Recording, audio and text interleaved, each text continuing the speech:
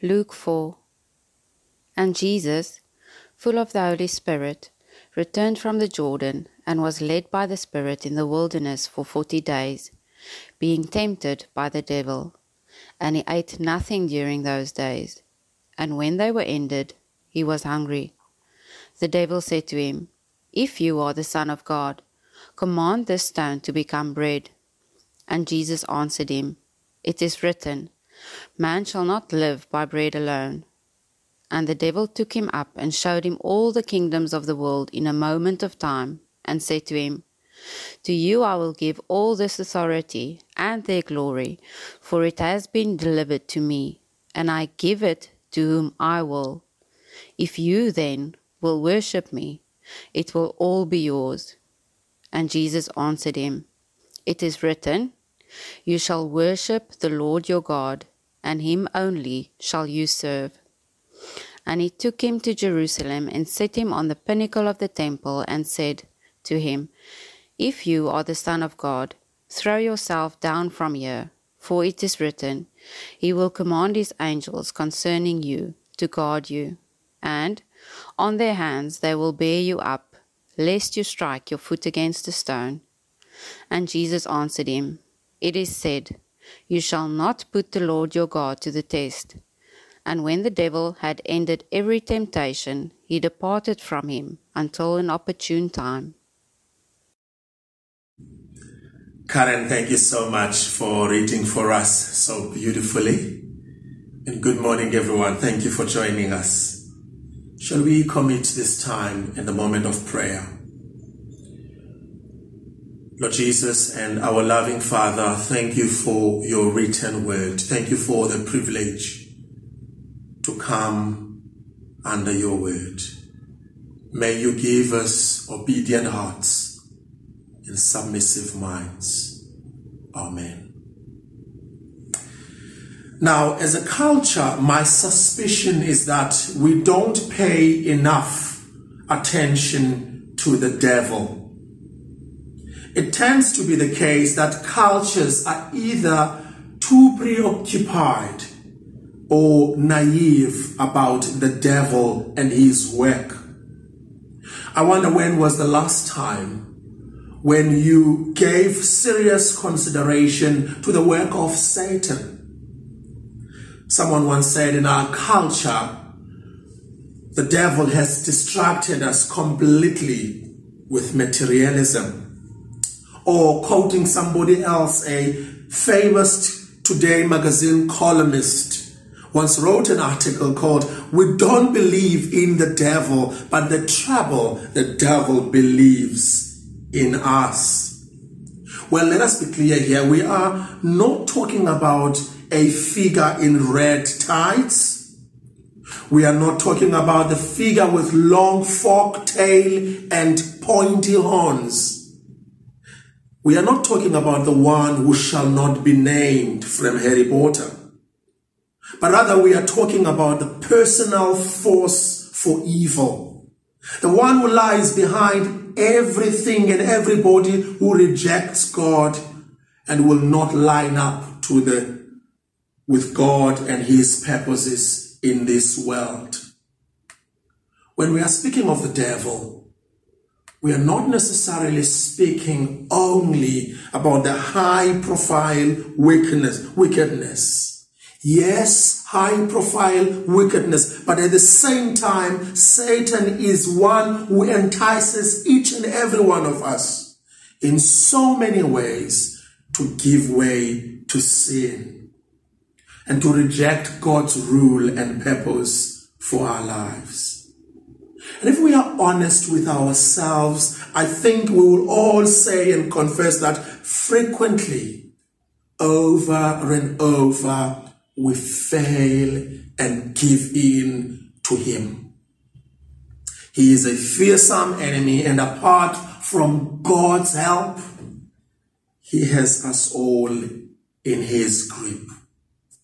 Now, as we come to consider the passage that we have just read, I have 2 points to follow. The first one is Satan, a very real enemy. The second one, Jesus, a very mighty king. Now, here in this very famous passage in the Gospels, Jesus is tempted 3 times by the devil.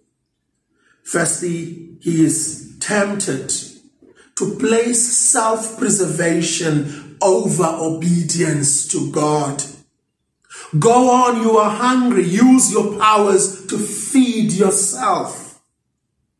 How often when we're faced with a clear choice between one course of action that we know to be disadvantageous but morally right, and another course of action that we know to be advantageous to ourselves but morally wrong, how often do we choose the wrong way?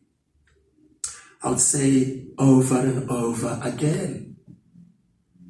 The second area of temptation which we find in this passage is Jesus is tempted to place self-advancement over loyalty to God. He is taken up and shown all the splendor and the glory of the world. In a moment of time, all this will be yours, says Satan, if you will be disloyal to God and bow down and worship me. How often when faced with a decision that means my own self-advancement, but disloyalty to God and to what he would want for my life, how often do I take a wrong course? Again, I want to say, and from my point of view, frequently, often when career and financial gain is at stake, I choose career and financial gain over loyalty to God. And the third area of temptation of Jesus here is that he must now prove self-assurance and certainty over the deep and real trust in the word of God. And the devil takes Jesus to the point, to the top of the temple, and he looks over the edge and he says to him, come on, throw yourself over and see if God does what he said he will do. Can you take him at his word? That's the question he's asking Jesus here. Can you really take God at his word? Is he trustworthy? Again, how often when we're faced with the solid word of God's promise, do we doubt and put our trust for a kind of man-made assurance? Again, we do, I would say, I failed. One commentator said about this particular temptation, this is the most symptomatic of our age, demanding God to jump through hoops made by us, setting God our own corruptible and pathetic test we want him to keep. So over and over, you and I fail when confronted by this fearsome enemy. Satan is described in the Bible as the prince of the power of the air, the spirit at work in children of obedience, the ruler of this world, the father of lies, the great serpent. Indeed, he is a fearsome enemy. And apart from God's help, I want to suggest that he holds us all in his grip. We are all enslaved to sin and to Satan's wiles. And however hard we try, we fail again and again. And if you think you are not that person, I wonder if you are a human being. So he is a figure of immense cunning and craftiness. So to say Satan doesn't exist is a folly and naivety. So here is our first point. Satan is a fearsome enemy. and the appearance of him here in Luke's gospel immediately after the baptism of Jesus is no surprise. Of course, Satan appears and steps up to the plate the moment that Jesus is identified publicly as the Son of God. The moment Jesus is commissioned by God to God's task to bring salvation, of course Satan comes to the plate and show up. So here then we have this major confrontation. Let's pause and reflect for a moment. How are we to understand Jesus' temptation? And how are we to apply them to us today? Well, the first thing we need to register is that Jesus' first temptation are not first and foremost about the little you and the little me. I'm not sure if you've heard how at times the teaching about Jesus' temptation is taught as if I am the primary reference. The subject of Luke's gospel is not me. The subject of Luke's gospel is Jesus. He has been the key figure from the start. And Luke's purpose has been for us to have confidence in Jesus as the one who has come to save and rescue us. So this chapter is about first and foremost Jesus. In fact, if you look closer to the temptations, they are not like anything that you and I faces. I mean, when last you went for 40 days and 40 nights without anything to eat, and while you are hungry, the devil comes to you and says to you, turn the stones into bread. When last did that happen to you? I don't think it was yesterday. When was the last time Satan took you and offered you all the kingdoms of this world and their glory and their splendor?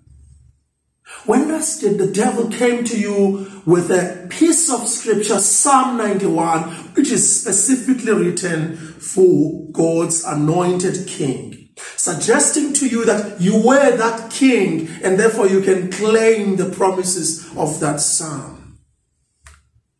The answer is, I don't think it happened to you.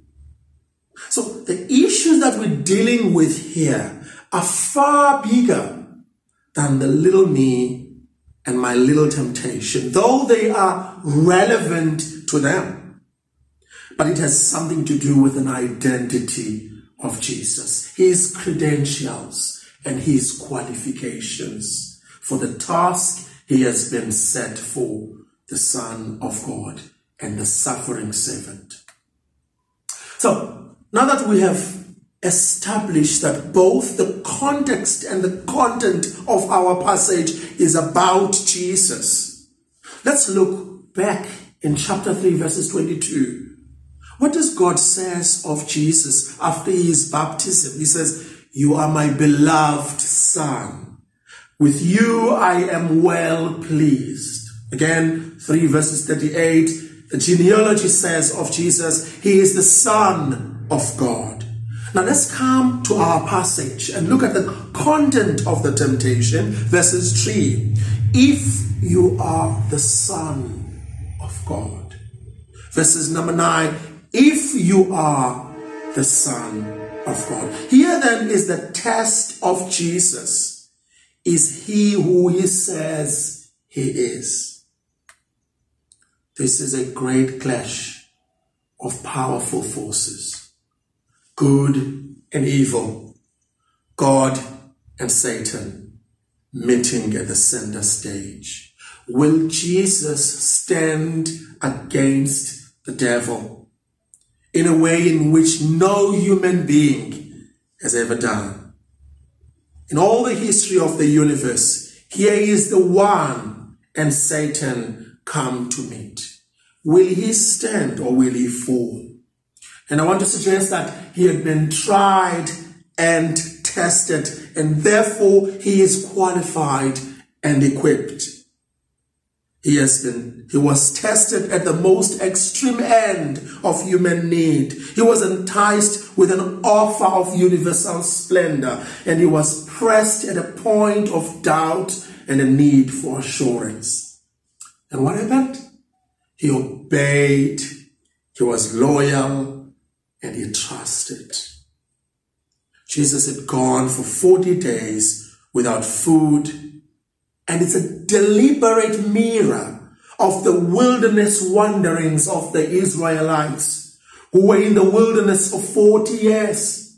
And Jesus' response to Satan's temptation to use his power illegitimately is quoting back in these wanderings, in these wilderness wanderings, quoting Moses. Moses said, "Did you not know that God tested you to know what was in your heart, if you would obey God or not?" Also, this is the test of Jesus, if he will walk in dependence upon God, or when faced with extreme need, will he use his power God has given him illegitimately? It's a straightforward test. He could have turned those stones into bread just like that, in a word. But he responds and he says, "Man shall not live on bread alone." The second temptation is an offer of all authority and glory and splendor. It's a bit subtle because you see, Jesus, as the Son of God, all the kingdoms of this world and its glories, they belong to him anyway. So what Satan was offering to Jesus, it already belonged to him. But the question that Satan is trying to ask him is Jesus willing to win the right of all the splendor and the kingdom of this world by going God's way? Or will he short-circuit God's plan and the route God had for him, or avoid the path of showing loyalty to Satan by avoiding the path of showing loyalty to Satan? So the final test is the question about his readiness to take God at his word. And again, Satan knows very well who Jesus is. He quotes scriptures to him. He's quoting Psalm 91, which is a promise to God's king. And Jesus responds again to Satan by Deuteronomy 6, showing that we are to take God at his word and trust him with his consequences. So what do we see Jesus do here? Well, we see Jesus being loyal and obedient. We see him trusting in a way which nobody has ever done in the history of humanity before this point and after that point.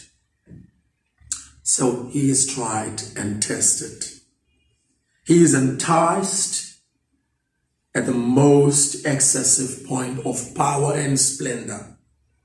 He is pressed in the area of doubt and certainty, and yet he remained loyal and obedient. And I want us to pause for a moment and consider Jesus. I have a friend, when he takes the wedding, he often takes a moment and say to the couple, "I want you to take your eyes away from one another. I want you to forget for a moment about the honeymoon and the reception that is still to come. I want you to consider Jesus." And I want us to do that for a moment as well. Peter says he knew no sin, no deceit was on his lips. And Pilate said, "I find no guilt in this man." The great apostle Paul wrote, God made him who knew no sin to sin for us. Think of your greatest heroes. Think of the people you respect and admire the most in your life. Could it be your father? Could it be Billy Graham, Mother Teresa? They know, you know, that they have flaws. In fact, they would be the first to admit. Yet here we see this man who is flawless, who is perfect, fully obedient. When pushed to the limit, enticed, tried and tested, he stands against Satan, always obedient, always loyal, and always trusting. Therefore, this means he is tried and tested. He is therefore qualified and equipped. This is more than just the power space between good and evil and God and Satan. But his refusal to self-advancement and self-preservation and self-assurance, it shows to us that Jesus is God's real king and God's suffering servant, both at the same time. And the question here is, will he go the way of the suffering servant? Will he tread the path of selflessness and suffering? Or will he choose self-preservation, self-advancement? Or will he adopt a short-circuit route to the glory of God? Because you see, if Jesus had chosen self-preservation, therefore he would have disobeyed God, and he would have never been qualified to go to the cross, to die for our sins, and carry God's judgment at all wrong that we have done. If Jesus had chosen the route of self-advancement, it means he would have been disobedient, disloyal to God. He could have never been qualified and equipped to carry my sin in his body on the cross. But here we see that right in the wilderness, at the start of Jesus' ministry, he had already decided that he's going to go the way of the cross. He's going to tread the path of obedience and suffering and the way of selflessness.